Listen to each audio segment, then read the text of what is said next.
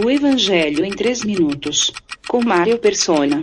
Jesus retorna à sua cidade, Nazaré, e passa a ensinar na sinagoga, que era o lugar onde os judeus se reuniam para ler as Escrituras. As pessoas ficam impressionadas, mas não de uma forma positiva. Ao invés de reconhecerem quem ele realmente é, duvidam dele. Ser rejeitado estava se tornando um hábito para Jesus. Não é este o filho do carpinteiro? Diziam eles. Sua mãe não é Maria e seus irmãos Tiago, José, Simão e Judas? E por acaso suas irmãs não vivem entre nós? Então de onde ele tirou todas estas coisas? Certamente a reação seria diferente se ele fosse filho de um senador, sua mãe tivesse sangue azul e seus irmãos e irmãs fossem capa de revista.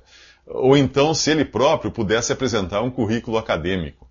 Mas não, ali estava um homem comum, de uma família comum. E se a sua própria família não acreditava nele, por que seus conterrâneos deveriam acreditar? Existe aí também o elemento ciúme ou inveja. Os fariseus já o haviam rechaçado por esse motivo. Não é de estranhar que seus conterrâneos se sintam inferiorizados diante de alguém que vinha recebendo uma certa aclamação popular em outras cidades. Existe uma historinha que fala do encontro da cobra com o vagalume e ilustra bem isso daí. Percebendo que estava prestes a ser engolido pela cobra, o vagalume reclamou. Dona Cobra, por que a senhora pretende me engolir? Se eu nem mesmo sou comestível? Porque você brilha, respondeu a cobra.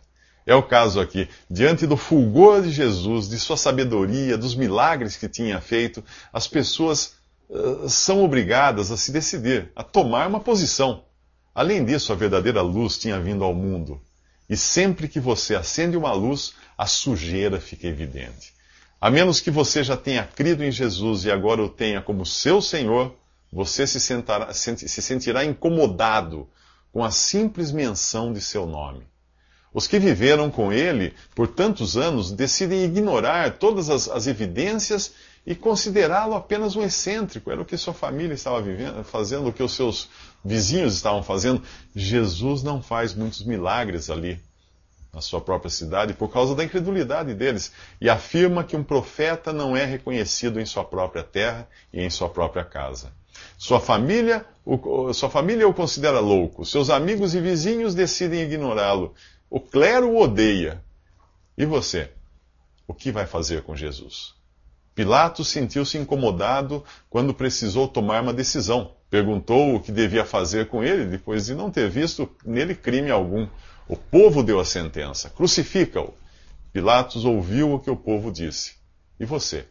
Dá ouvidos a quem? Família, amigos, pesquisas de opinião pública? Ou a simples menção do nome de Jesus incomoda você? Herodes vai experimentar justamente essa sensação nos próximos 3 minutos. Visite www.3minutos.net.